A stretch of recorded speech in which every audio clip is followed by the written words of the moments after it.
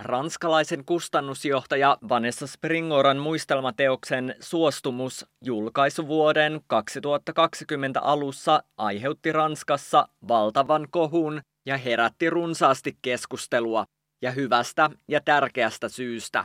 Suostumus on kirja, jonka luin yhdeltä istumalta, sillä sitä oli hyvin vaikea laskea käsistä. Se on vaikuttava, poikkeuksellisen intensiivinen teos, joka herättää voimakkaita tunteita.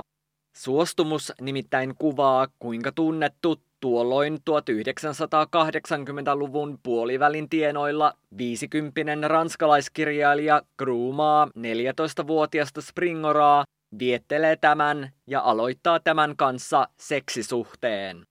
Tämäkään ei kuitenkaan riitä. Kirjailija elostelee asialla julkisesti kirjoittamalla Springoran romaaneihinsa ja julkaistuihin päiväkirjoihinsa. Mitä tekee ranskalainen yhteiskunta? Katsoo sormien välistä, ohittaa asian.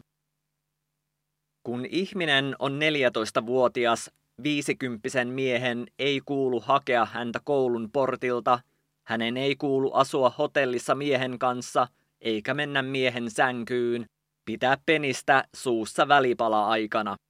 Tiedostan tuon kaiken, vaikka olen vasta 14-vuotias, on minulla maalaisjärkeä. Olen rakentanut tuosta epänormaaliudesta tavallaan uuden identiteettini.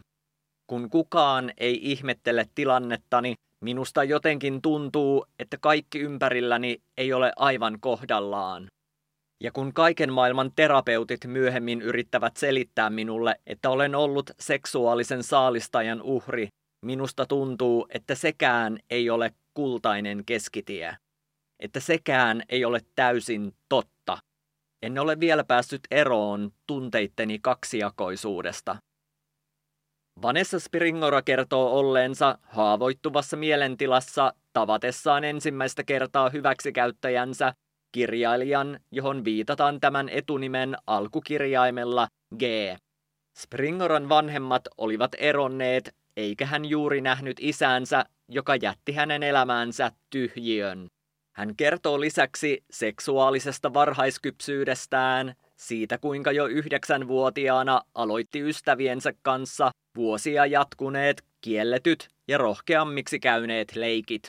Murrosiän kynnyksellä hän kokee itsensä näkymättömäksi ja rumaksi, tytöksi, joka ei kelpaa kenellekään. Kaikki edellytykset ovat nyt koossa, Springora toteaa. Suostumus paljastaakin tarkasti manipulaatiot ja mekanismit, joilla G:n kaltaiset hyväksikäyttäjät operoivat. Kun kirjailija imartelee nuorta, koko ikänsä lukutoukaksi tunnustautunutta Vanessaa, se tuntuu huomiotta jääneestä tytöstä hyvältä.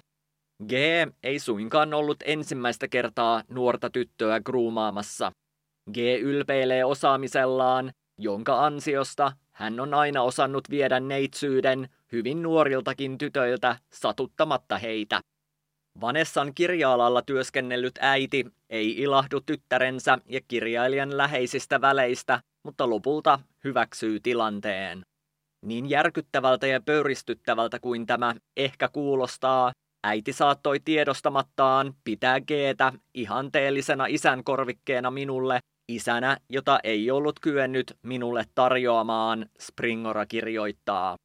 Hän lisää, että niissä boheemeissa taiteilija- ja älykköpiireissä, joissa me liikumme, suhtaudutaan moraalisiin poikkeamiin suvaitsevasti, jopa tietyllä tavalla ihailevasti.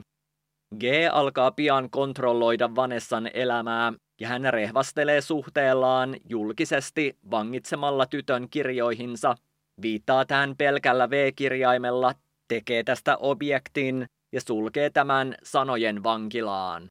Kun taika lopulta raukeaa ja Vanessa vihdoin onnistuu pääsemään irti, G kirjoittaa pikku V:n epävakaaksi sekopääksi. Oma tarinani on tuolla tekstillä yliviivattu ja huolellisesti poispyyhitty, Springora kertoo kokemuksestaan, kun luki itsestään G:n kirjoista ja näki niissä hänen tälle lähettämät kirjeet painettuina. Vapauduttuaan G:stä Vanessa ajelehtii psykoosissa, epäillen omaa olemassaoloaan, epäillen olevansa vain fiktiivinen hahmo. Suostumus on kerta kaikkiaan pysäyttävä muistelmateos. Ranskassa se on ollut todellinen sensaatio, joka johti siihen, että maan viranomaiset käynnistivät vihdoin rikostutkinnan G:tä, eli palkittua kirjailijaa Gabriel Matzneffia vastaan. Mutta miksi vasta nyt? Springora kirjoittaa esiin niin sanotun ajan hengen ja kontekstualisoi ranskalaisen yhteiskunnan kulttuurisen sokeuden.